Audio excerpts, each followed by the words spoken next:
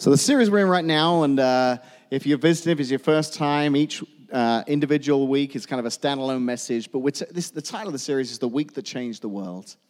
And in this week, we're looking at the very last week of Jesus' life. So we're approaching Easter here on our calendar, and we're spending each Sunday leading up to Easter looking at one day. So we started on Sunday. Last week we looked at Monday. Today we're going to land on Tuesday and what took place in the life of Jesus on the Tuesday prior to the Friday that he'd be crucified. So interestingly enough, there were several things that happened on that Tuesday, several things we could choose from. But what I chose to talk about this morning, or the subject for this morning, I should say, was found in 3 of the 4 accounts of Jesus' life. And there were instances when he was confronted by some religious leaders, and they were kind of pushing him, saying, what is the most important thing about following God? What is the key? If you could sum it all up. And in this, the last time that Jesus was really going to be able to speak publicly on this subject, he could have said so much, but he just shared this very simple idea about love. And this morning, I've actually asked a friend of mine to come and speak. I've known him for many years. He works down in East St. Louis. He's actually been involved in church planting over the years, but right now, God's kind of got him in this wonderful stage of life where he's working with some people that really need to know the love of Jesus. He works with some thrift stores down there that he's set up. He works with an organization called Teen Challenge. And because of the subject this morning of the love of Jesus, I wanted him to come and share, just from his own experience, the idea of the love of Jesus. So would you welcome my good friend, Ray Bauman?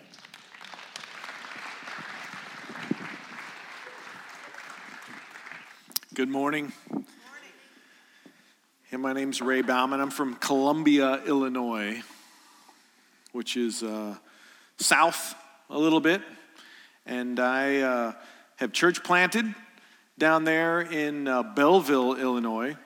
Also started a nonprofit called The Mission. And our tagline for The Mission was, love God, love people, change the world, which is pretty fitting for the series that we're in, because that is actually what happens when you obey the greatest commandment. You know, growing up, I wasn't involved in church much. It wasn't until like the 6th grade my parents drugged me. I had been to Catholic school, so my only context for Christianity was the nuns that would teach me and smack me with a ruler if I was out of line. I don't know if anyone else has been was disciplined that way as when they were little. Anyone? Okay. Well, I was actually fearful of nuns past the 6th grade, because they would tell me to put my knuckles out and pop me for talking during class. So church wasn't something I was ever looked forward to, because I went like every day during school. It was just like a mass, and it was just repetition. So my parents, growing up, ended up splitting up, and my dad had a coworker that invited him to church, shared the gospel with him, came to know the Lord, and we started going to church. And I told the story in the first service that I was kind of reluctant. I would get to church and I'd walk to the convenience store and I'd grab a bag of Skittles. And I had a Skittle game that every time the pastor would mention Jesus, I'd eat one, And I had a friend that did the same thing. We just, laugh. Oh, Jesus, everybody, we'd eat. And then there was one Sunday where we went almost the whole service without eating a Skittle. We were kind of wondering. We let the pastor know that, hey, you might want to include Jesus a little more in the service, because we were keeping track. You only said it 2 times, okay? And I think he hated me ever since. So I think he might have even demoted me in Royal Rangers. So that is like a Boy Scout thing. I don't know if you know about that. So anyways, I'm this rebellious kid, 6th grade. I'm also the kid when the pastor said, okay, every head bowed, every eye closed. I would just kind of be looking around to see if anyone's getting saved. I don't know. I didn't know what it was. And then when it came to my mom coming to church, there was an invitation.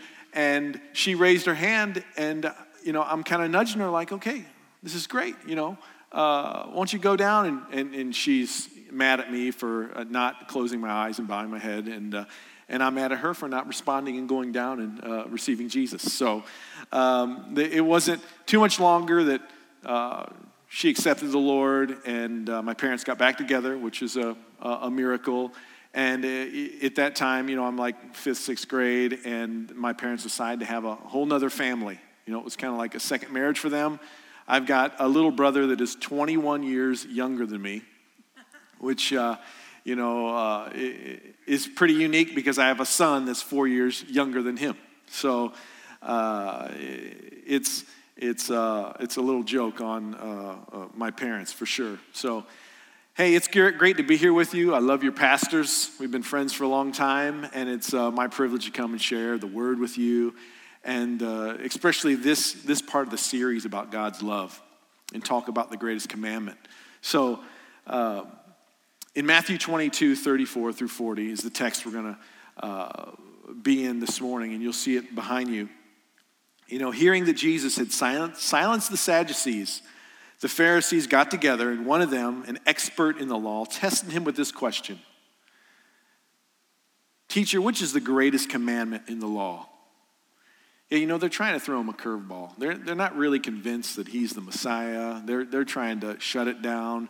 There's some miracles that happen. They're kind of pushing it to the side. There's probably some racism here as he's a Jew, and what would he know? A man from Nazareth. This is just such folly that's going on with people following him. He's not the real deal. But the way he answers, he really silences them, and these are the Mr. The lawyers and the people of high esteem, that the teachers of the time when it comes to the law. And Jesus replies to them, love the Lord God with all of your heart, with all of your soul, with all of your mind. This is the first and greatest. The second is like it. Love your neighbor as yourself. All of the law and the prophets hang on these two things. It's one of the most important questions ever asked. And he defines it for us because it can be boiled down to one word, and that is love. Our affections are, there is a battle for our affection. And the greatest commandment is to give all of our affections to Christ, to God, and secondly, to our neighbor. Man, we look at Matthew, and Jesus answers the question amongst the hostile crowd. And he does so in a way that puts everything in perspective. It's not how you should be behaving. It's about focusing your affections on Christ and one another. It is so awesome to see the gospel work in someone else's life. When you share your hope in Christ and see the Holy Spirit kind of work in someone as you've told them about your hope and what Christ has done for you and how you have freedom from sin and repentance, and see that kind of go on. It's a beautiful thing. If you are even the last Christian on this planet, the same DNA inside of you, the love of Christ, would start the movement all over again. Think of that. It's magnificent. It's almost like unbelievable that how the power of the gospel works. It is, we've been shown such great love that it's almost like a conspiracy theory. How can it be? How can it be possible? How can we find freedom? All other religions is about what you do for God to get status. Christianity is about what Christ did for you. And we respond to that with love back. In Romans 13, 9 through 13, it says this: the commandments, you shall not commit adultery, you shall not murder, you shall not steal, you shall not covet, whatever other command that there may be summed up in one commandment: love your neighbor as yourself. Love does no harm to a neighbor, therefore love is a fulfillment of the law. Our love should be directed toward God and toward others. When you think about sharing love, think about how do you impact people around you that don't know Christ. You know, when I church planted probably 6 years ago, and really I gospel planted, and the church was evident of that. So when I told our core group, hey, we need to love our neighbors in such a way that it demands a gospel explanation. So if you would move out of the neighborhood, would anyone even miss you?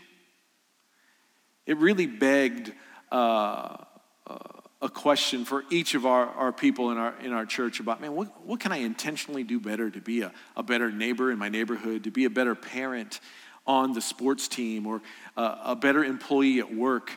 What can I do that if I wasn't there, would people even miss me?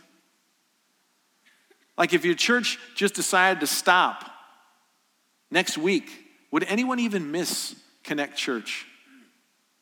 That has to be our question.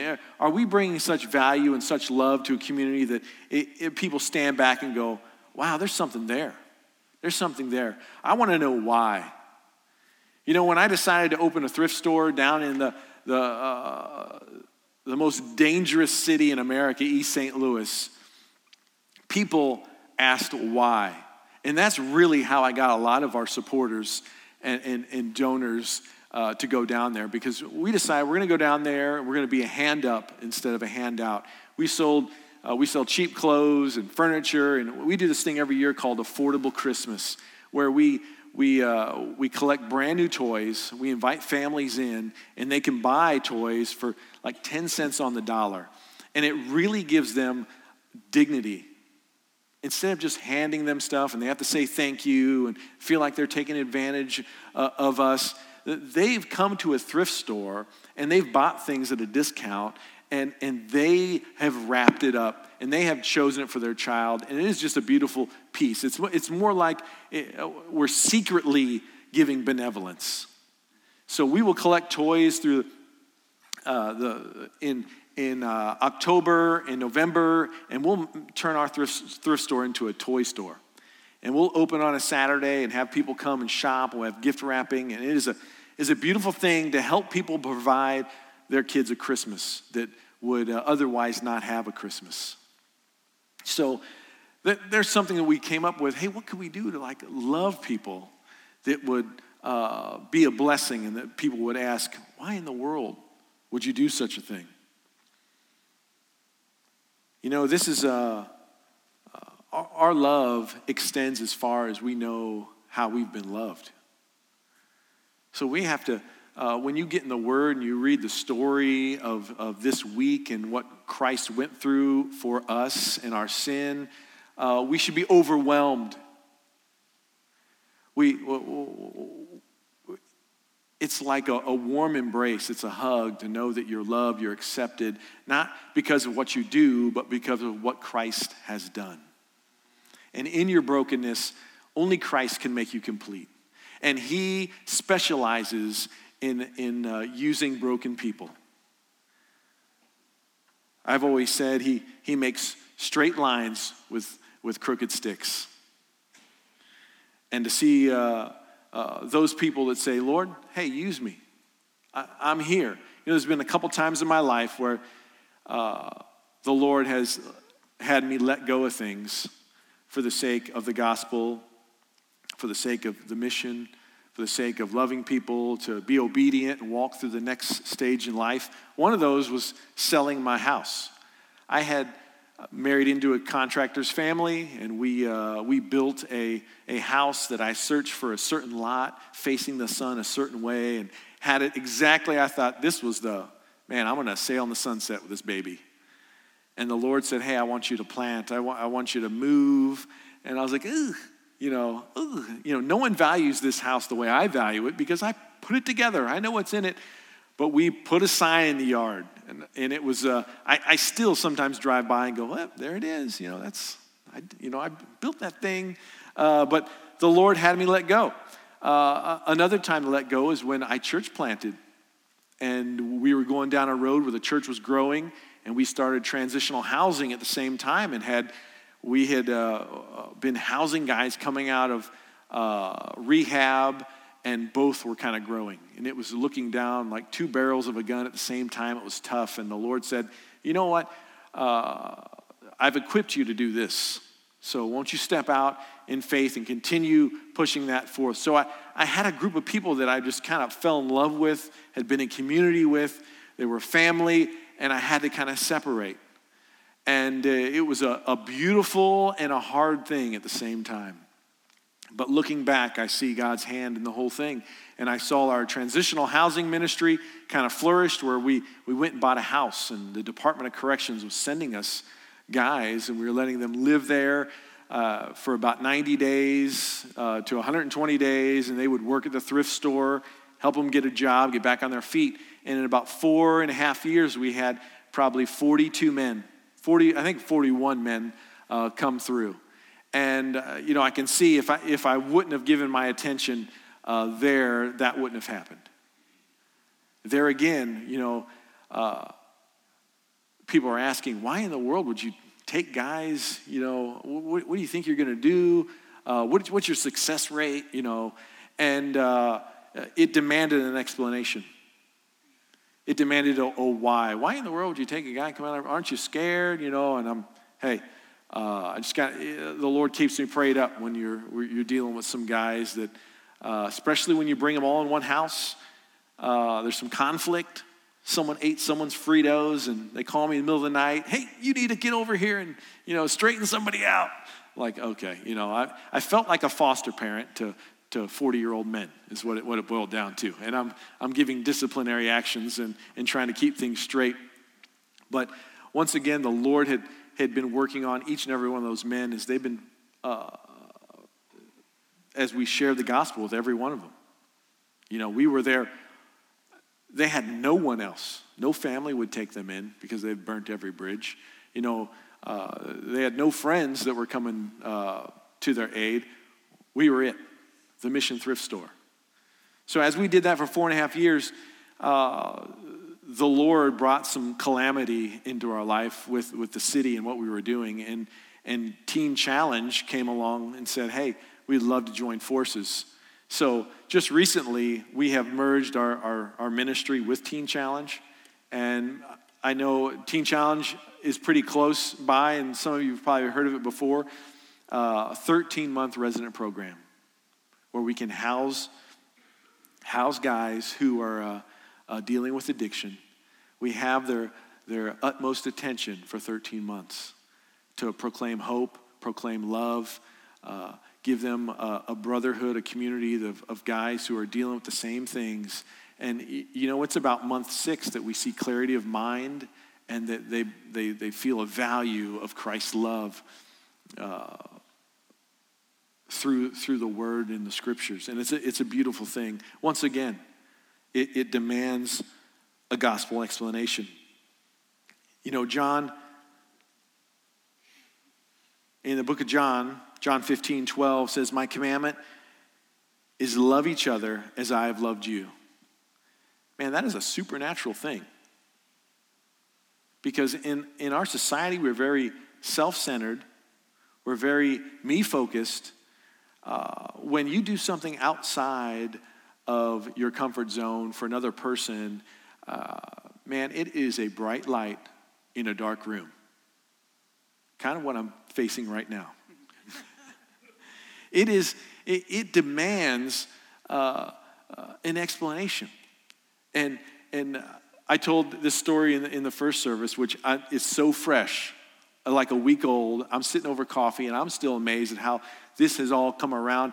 I have a friend, he's in his 40s, and has his best friend in high school has not talked to him in 20 years because he had dated his friend's girlfriend when they broke up, and his buddy got back with his girlfriend, married her, but he doesn't talk to him at all.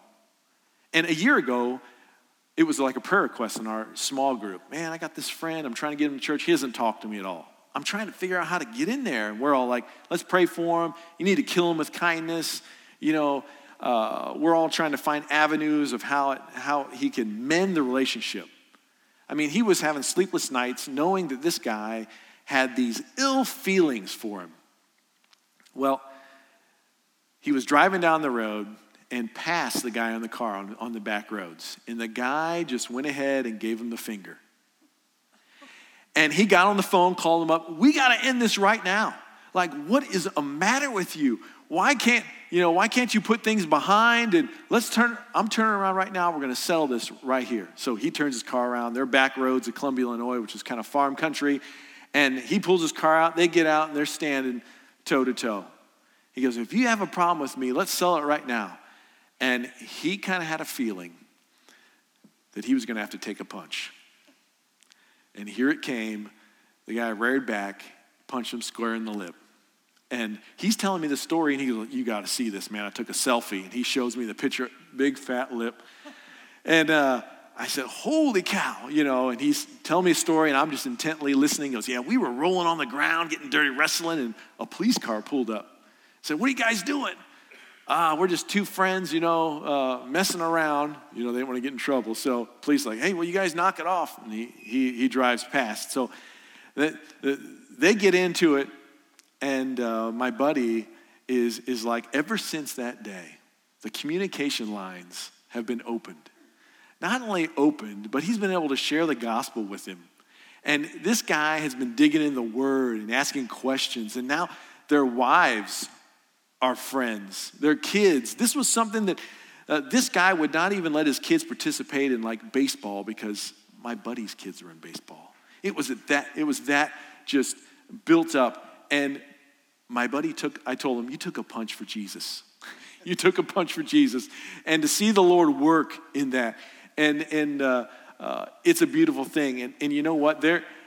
I bet in the next month or two, this other couple is going to be plugged in to our body there in Columbia, and they're going to be, it'll be, the next time that I'm able to come and fellowship with you guys, you'll hear some more of that story. But it's awesome to see God work like that. Amen. It's like he does work in ways that we never think. I've never taken a punch for the Lord. It was close, very close, when we were closing up the store one night in East St. Louis. I was down there. And the guy knocked on the door, and he goes, hey, I left my wallet inside. And I wasn't thinking. And right when I turned the key and opened, I thought, I left his wallet. And the guy reached in and tried to grab me. And I closed the door on his arm. and he quickly let go, because I think the blood circulation was going off. And he started cussing at me like crazy, and something in his eyes. I thought, man, this guy might be demon possessed. I don't know, but if he doesn't let go, he might lose his arm, because I'm pulling in on the door, and he might lose his arm. So he let go and got off, and I was like, what in the world just happened? And I'm kind of rethinking, I am in a dangerous place. Thankful for the Lord's protection and his guidance and his protection. And when I tell my wife that story, she's not quite as outgoing. She's like, she'd rather be under the covers watching Hallmark, a lot of the time, and just praying for ministry outside of the four walls. But she's like, you're nuts. Like, you're down there in a dangerous place. And I'm just like, the Lord called us here. If he'll equip us, he'll protect us. So we're going to keep going. There was a time when there's a local Walmart right by us, and someone started opening fire, gunshots. And, everybody's kind of, when you hear a gunshot, you kind of duck down there. And we all ducked and closed the door and locked the store door. And just another, it's dangerous, we know, but we know that the gospel needs to go in those type of places.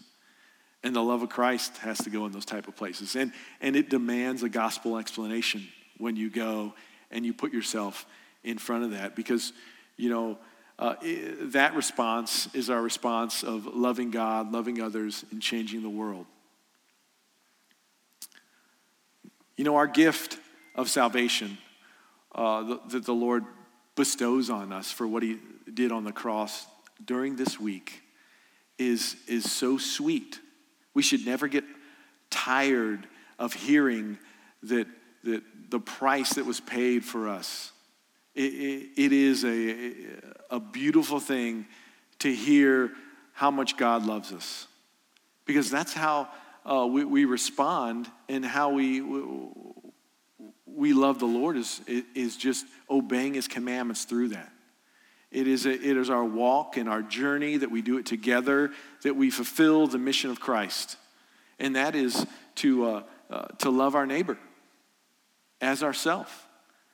I'm challenged with that every day. It's not something that's a habit. We have to intentionally say, you know what? I'm going to serve. I'm going to serve today. And our busy schedules get us so one-way focused that we have to kind of withdraw and say, I'm going to make some time to be engaged with those around me. And you'll see God's hand all over the place when you do that. We love God because he first loved us. And we were rescued from our sin. Rescued. You think of someone who's been rescued, they have a story of the event. Our story is of the event of Christ rescuing us and forgiving us of our sin and our brokenness and our missing piece. When I decided to be intentional about getting to know some people, I decided to join the YMCA. And I joined the YMCA because I had this event coming up. It was called Girls on the Run.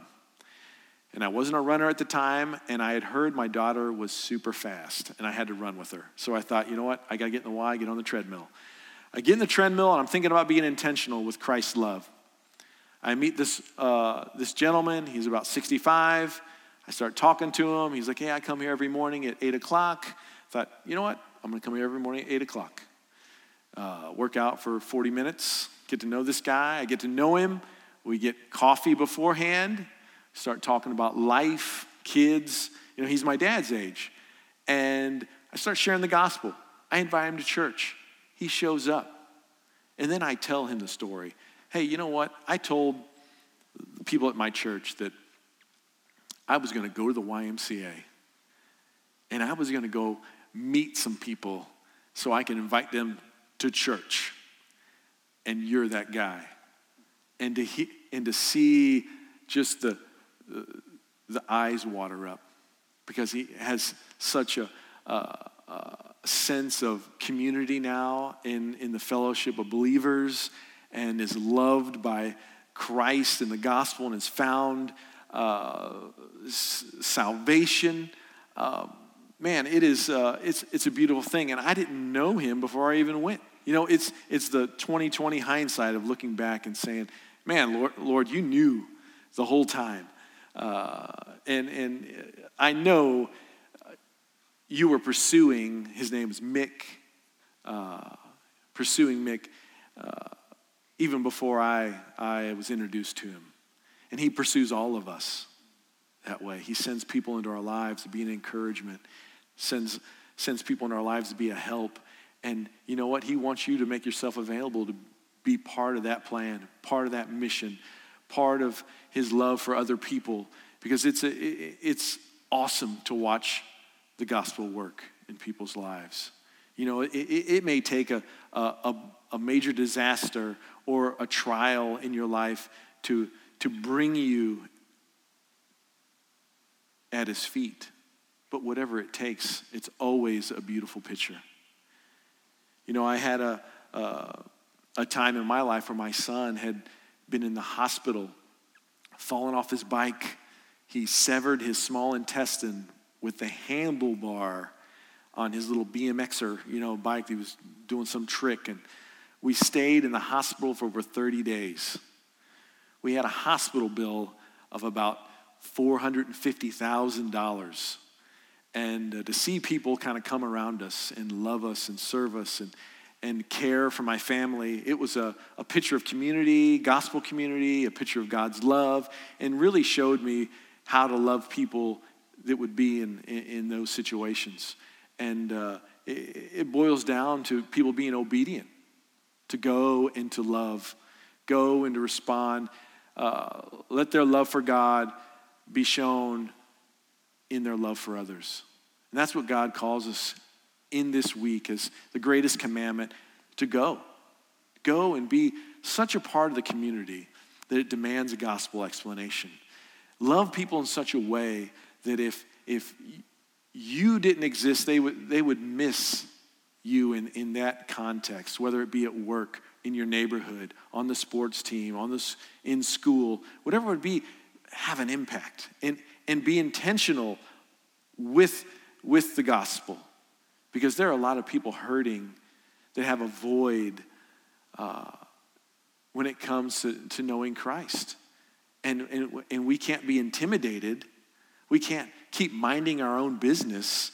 God calls us to go into other people's business and proclaim His hope, His mercy, His love, His forgiveness. Amen. Let's pray. Lord, it's humbling to know the price that you paid for our salvation. Lord, it's a beautiful thing to see people gather for the gospel. Lord, as we come together today, I pray you'd encourage those that are here with your mission to love you and to love their neighbor. Lord, I pray that you would empower those that are here this morning to go with boldness with the proclamation of the gospel. Lord, you know everyone here has someone that has come to mind that needs to be loved in such a way that they would beg to ask why. Lord, I pray as we go into our families, into our schools, into our workplace, and we proclaim and we love the way you've called us to, Lord, we'd see massive transformation. Lord, I just thank you for this body. I thank you for the pastors here as they guide and they direct Connect Church, that, Lord, you'd bring mighty blessing. They would have mighty impact in this community, Lord, that you would be glorified and the stories of redemption would never get old and they would be plenty. Lord, we pray in your mighty name. Amen.